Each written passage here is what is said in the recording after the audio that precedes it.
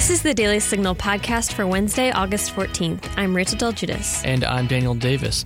Protests in Hong Kong are intensifying, with the city's main airport getting shut down. The big question is, will Beijing get involved? Today, we'll discuss that and more with Mike Gonzalez of the Heritage Foundation. Plus, Miley Cyrus is getting a divorce, and her rationale doesn't reflect too well on her or her generation. We'll discuss. One last thing, if you're enjoying this podcast, be sure to leave a review or a 5-star rating on iTunes and encourage others to subscribe. Now, on to our top news. Pro-democracy protesters in Hong Kong clashed with police on Tuesday as they occupied the city's airport for the second straight day. The clash left at least one person injured and led to several arrests and caused hundreds of flight cancellations. The airport protest is part of a larger pro-democracy movement in Hong Kong that's been ongoing for the better part of the summer.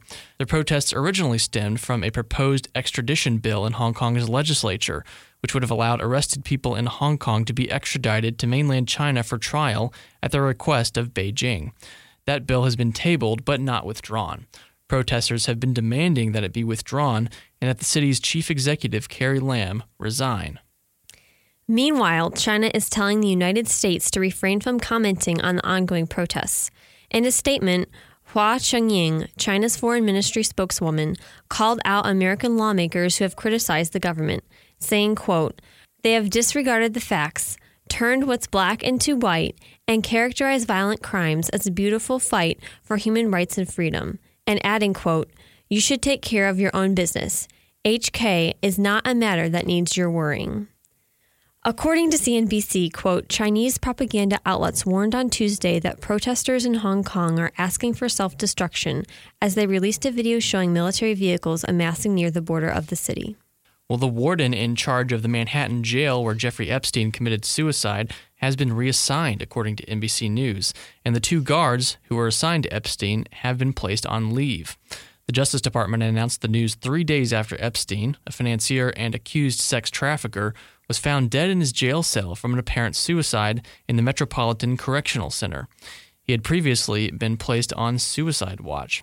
The warden, Shirley Skipper Scott, has been reassigned to the Bureau of Prisons' Northeast Regional Office pending the outcome of an official investigation into how Epstein managed to kill himself. Experts say committing suicide in the high-security prison was a serious feat that would have required staff failure on multiple levels. Attorney General William Barr has promised to get to the bottom of what happened. 22 states are suing the Trump administration for repealing rules from President Barack Obama's administration to regulate power plant pollution. State attorneys general and major cities involved in the lawsuit argue that the repeal, quote, violates the Clean Air Act by having virtually no impact on carbon emissions, according to The Hill. New York Attorney General Letitia James said in a press release that she doesn't like the new rule, known as the Affordable Clean Energy Rule, because it doesn't regulate climate change. James said the rule, quote, barely mentions climate change, much less recognizes the dire threat it poses to people's health, the economy, and the environment. The rule disregards requirements of the Federal Clean Air Act. The United States has delayed some tariffs set to go into effect on China in September and removed other items from the tariff list altogether. CNBC reports that the U.S. Trade Representative put a delay on tariffs affecting some electronics, including cell phones, laptops, and video game consoles, as well as some clothing products, shoes, and certain toys. Items removed from the list entirely have not been specified. The trade representative cited health and security factors in his decision. The decision comes almost 2 weeks after President Trump announced 10% tariffs on $300 billion worth of Chinese goods, resulting in a downturn in the stock market. Well, up next, we'll talk to Mike Gonzalez about the protests in Hong Kong. Do conversations about the Supreme Court leave you scratching your head? If you want to understand what's happening at the court, subscribe to SCOTUS 101, a Heritage Foundation podcast breaking down the cases, personalities, and gossip at the Supreme Court.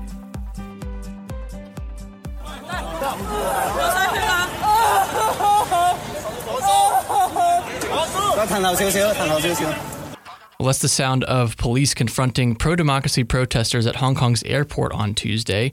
Protests there have shut down the airport for 2 days now as hundreds of flights have been canceled. Joining us now to unpack the situation is Mike Gonzalez. He's a senior fellow in the Allison Center for Foreign Policy here at the Heritage Foundation. He also lived in Hong Kong for a number of years, spread out between the late 80s and the mid-2000s. Mike, thanks for being back on. Thanks for having me on. So, Mike, these protests have been going on all summer now, and it's really an unprecedented thing to watch, and things are only intensifying. Can you explain for us how things reach this point of intensity? Yeah, they're quite tense now. I was in Hong Kong during Tiananmen in '89, and of course the parallels already being drawn. Although I think that they're exaggerated. I don't think it's gonna. I hope it's not gonna end up the same way. Basically, demonstrations started very peacefully. One demonstration reputedly drew 2 million people in a city of 7 million people. So that was, when you think about the elderly cannot go out and the babies cannot go out. This was almost half the population, and they were very peaceful. And now they have devolved into more violence. They've taken over the airport. Demonstrations are smaller, but the people, although we must decry the violence and the means and urge restraint on the demonstrators as well as on the People's Republic of China, what they say is that they were not getting anywhere with polite demonstrations, and that they are more extreme action to get their point home. So, Mike, you're saying they're using more extreme action to make their points. Would you say these protests are still about this extradition bill, or have they evolved into something else? Well, at heart, they are about the extradition bill. They say that the chief executive, Carrie Lam, has not really withdrawn the bill, that all it takes is for her to say it's back on, and that the LegCo, the Legislative Council, which is the semi-elected mini legislature of Hong Kong, could then take it up again, and they want it completely off the books. But it really, I think you're right, that it has gone beyond. What they want is to have the ability to keep their natural rights, the freedoms they now enjoy. They do enjoy freedoms. Hong Kong is a very, very exceptional place in which they do have the basic natural rights of freedom of speech, freedom of conscience, the right to private property. What they don't have is self-determination. They don't have – the government does not need to seek the consent of the governed. The government of Hong Kong is basically put in there by the People's Republic of China, which is a communist country. So I think you're right that it has gone from the narrow goal of getting rid of the extradition bill to a more broad notion that they want to be free and free from encroachment by China. And some are calling for independence from China, which China, I think, will take very badly.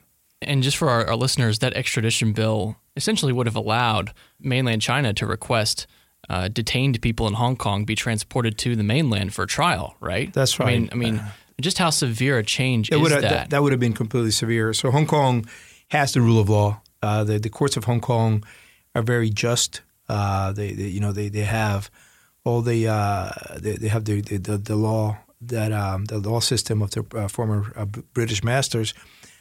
China does not have any legal system that we would consider in this country to be just or legal in our way. They can do anything they want with you.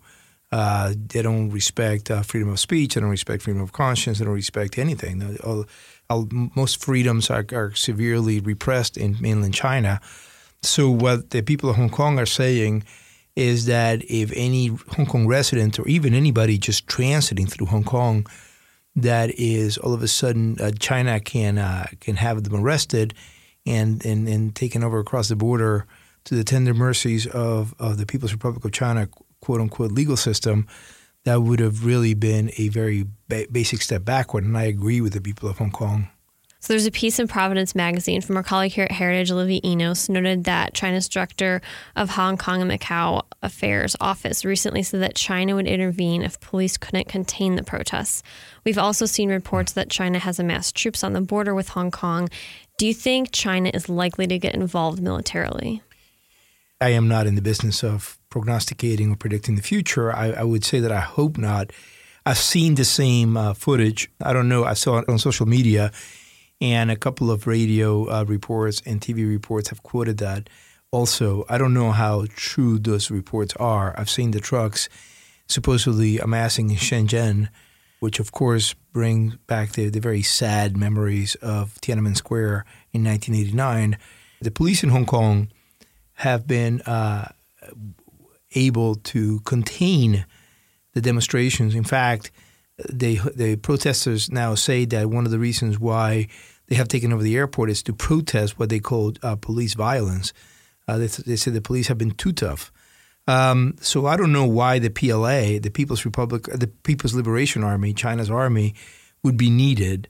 But, this is now a situation in which Chinese President Xi Jinping, who's really a dictator, he may feel the need to demonstrate to his own people on the mainland that he is tough, and he will get tough with the people of Hong Kong. The people of Hong Kong, by the way, are not popular with mainlanders. We don't know that for a fact because we don't have real independent opinion polls, but everything we do, we're able to gather from what is said on social media is that the people of mainland China see the people of Hong Kong as being spoiled, rich people. Indeed, Hong Kong has a very high GDP per capita. It's a very rich place.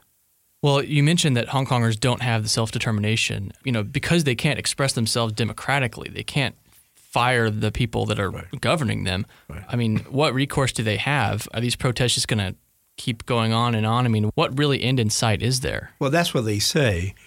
I mean, the other side of the argument is, of course, that they do have freedoms that the people in China do not have, and they could be putting those freedoms at risk. Imagine if China had direct control over Hong Kong.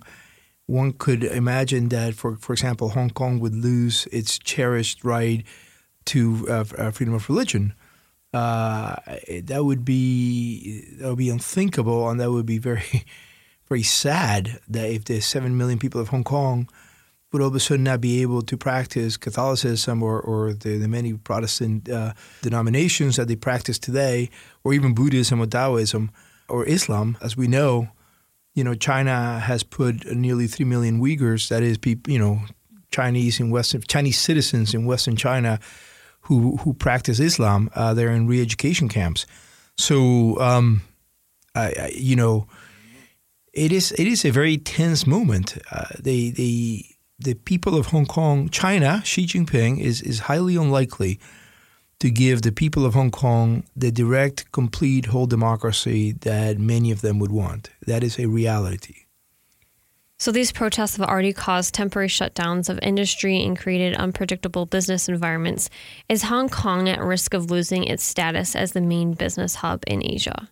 No. Hong Kong always bounces back. I remember once my family and I went back in 2003, late 2003, 2004. In Hong Kong had just gone over a very strong epidemic called SARS.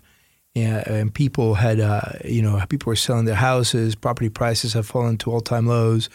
I wish that I had taken a loan and bought a house in Hong Kong at that point. I would not be here with you right now. I'd be some beach in the Caribbean. So China's foreign ministry spokeswoman has called out American politicians for weighing in on the situation, criticizing the way it's been handled and China's, threats to clamp down. How should the U.S. respond, and what are the factors at play for us? Well, you're damned if you do, you're damned if you don't. China is always going to say, because China's a dictatorship, they don't know how to deal with this. They're always going to say that it's black foreign hands, that's their term, that are behind the demonstrations. What's the term? Black hands. Black hands. Where does that come from? I don't know. I don't speak Chinese, but the term black hand means foreign interference, mainly U.S., CIA, whatever. So kind of like Venezuela blaming America for all of its problems. Exactly.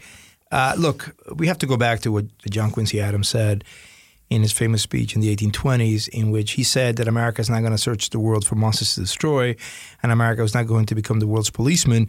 But he also said in that speech that wherever tyranny fights and oppressed people, America had to make clear that it was on the side of the oppressed. America was always going to be on the side of freedom. That means a lot to the people around the world who are fighting for freedom. Natan Sharansky, the Soviet refusenik, who, when he was in the Gulag, he has written very vividly about how much it meant to him and to the people that were in the Gulag with him when Reagan called out the Soviet Union as being the evil empire. I am not drawing a direct analogy between Sharansky and the people in the Gulag and the people of Hong Kong. As I have said repeatedly here, the people of Hong Kong enjoy freedoms, but they want more freedom. And I think that the United States should always be on the side of people who want freedom. Well, we've seen some American flags also being held out among the protesters, and they're singing the national anthem. So it really does remind you how America is still a symbol of that, even if at home we forget about that. It's not still. America is, from the beginning, American exceptionalism is all about the fact that America is a symbol of freedom. It was from the beginning. When John Winthrop was on the Arabella, it is a city on a hill. It is a city on a hill. I've lived all over the world, lived in several continents. America is a symbol of freedom for many people around the world, for the whole world, and that's the reason why tyrants hate America. Well, it's a potent reminder as we observe what's happening in Hong Kong. Mike, thanks for being on. Thank you. Do you have an opinion that you'd like to share? Leave us a voicemail at 202-608-6205 or email us at letters@dailysignal.com. Yours could be featured on the Daily Signal podcast. Pop star Miley Cyrus is splitting from her husband of 8 months, Liam Hemsworth. A rep for Miley told People magazine, quote, "Liam and Miley have agreed to separate at this time. Ever evolving, changing as partners and individuals, they have decided this is what's best while they both focus on themselves and careers. They still remain dedicated parents to all their animals they share while lovingly taking this time apart. Please respect their process and privacy," end quote.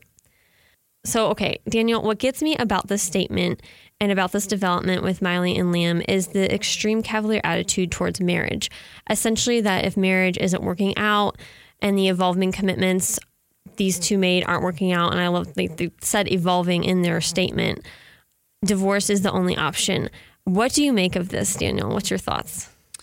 Yeah, it's interesting that they got married in the first place, I guess, in light of this statement, because it seems kind of like unnecessary. Why do you get married and then just kind of walk away from it as though it never meant anything? You could argue that about a lot of divorces, but this one in particular, the statement, the justification for it is that people are ever evolving, always changing as partners and individuals. My thought is, don't even get married if that's the way you think about it. If that's the way you think about relationships, don't do it, because the marriage is taking a vow to stick together for better or for worse, for richer, for poorer, etc. So I guess I'm kind of shocked by I guess not shocked. We should be shocked, but hard to say it's shocked, when you see Miley Cyrus, in her sort of trend of the last few years.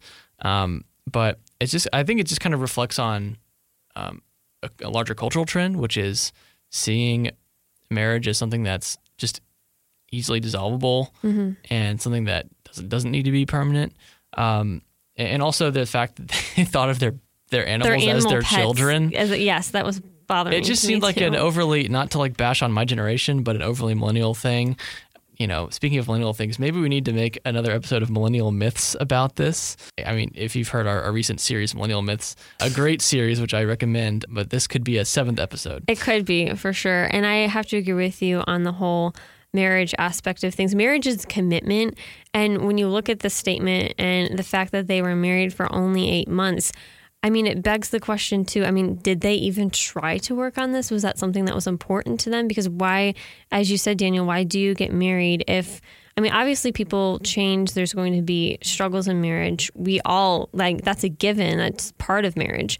But the fact that it appears that they didn't really work on it, they're just like, hey, this isn't working out. We're ever evolving and changing. And because of that, we're just going to split. It's definitely a testament to our generation's view of marriage, which is decaying, rapidly.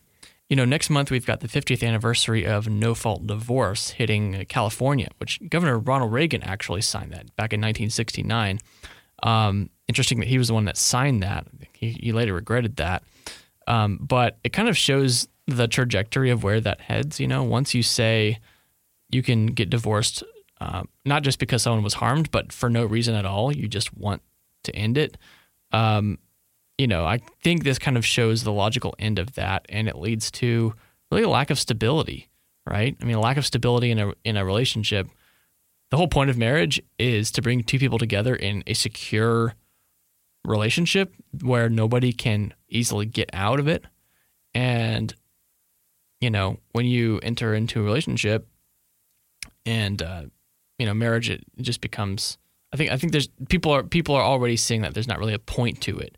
If you start making the barrier to entry so low that it really doesn't matter. Right, and exactly there. And there is honestly no point to it if you're not going to try to work through problems, work through differences and challenges that come your way. And if the first, challenge or disagreement or whatever happened to them, I mean, we don't know. But if you just, after a couple period of months say, oh, we're splitting, like that's not even what marriage is. So it doesn't even seem like they understand what marriage is. On that positive note, Rachel, we will leave it there for today. Thank you all for listening to the Daily Signal podcast, brought to you from the Robert H. Bruce Radio Studio at the Heritage Foundation. Please be sure to subscribe on iTunes, Google Play, or SoundCloud, and please leave us a review or a rating on iTunes to give us any feedback. We'll see you again tomorrow. The Daily Signal podcast is executive produced by Kate Trinko and Daniel Davis. Sound design by Lauren Evans and Thalia Rampersad. For more information, visit dailysignal.com.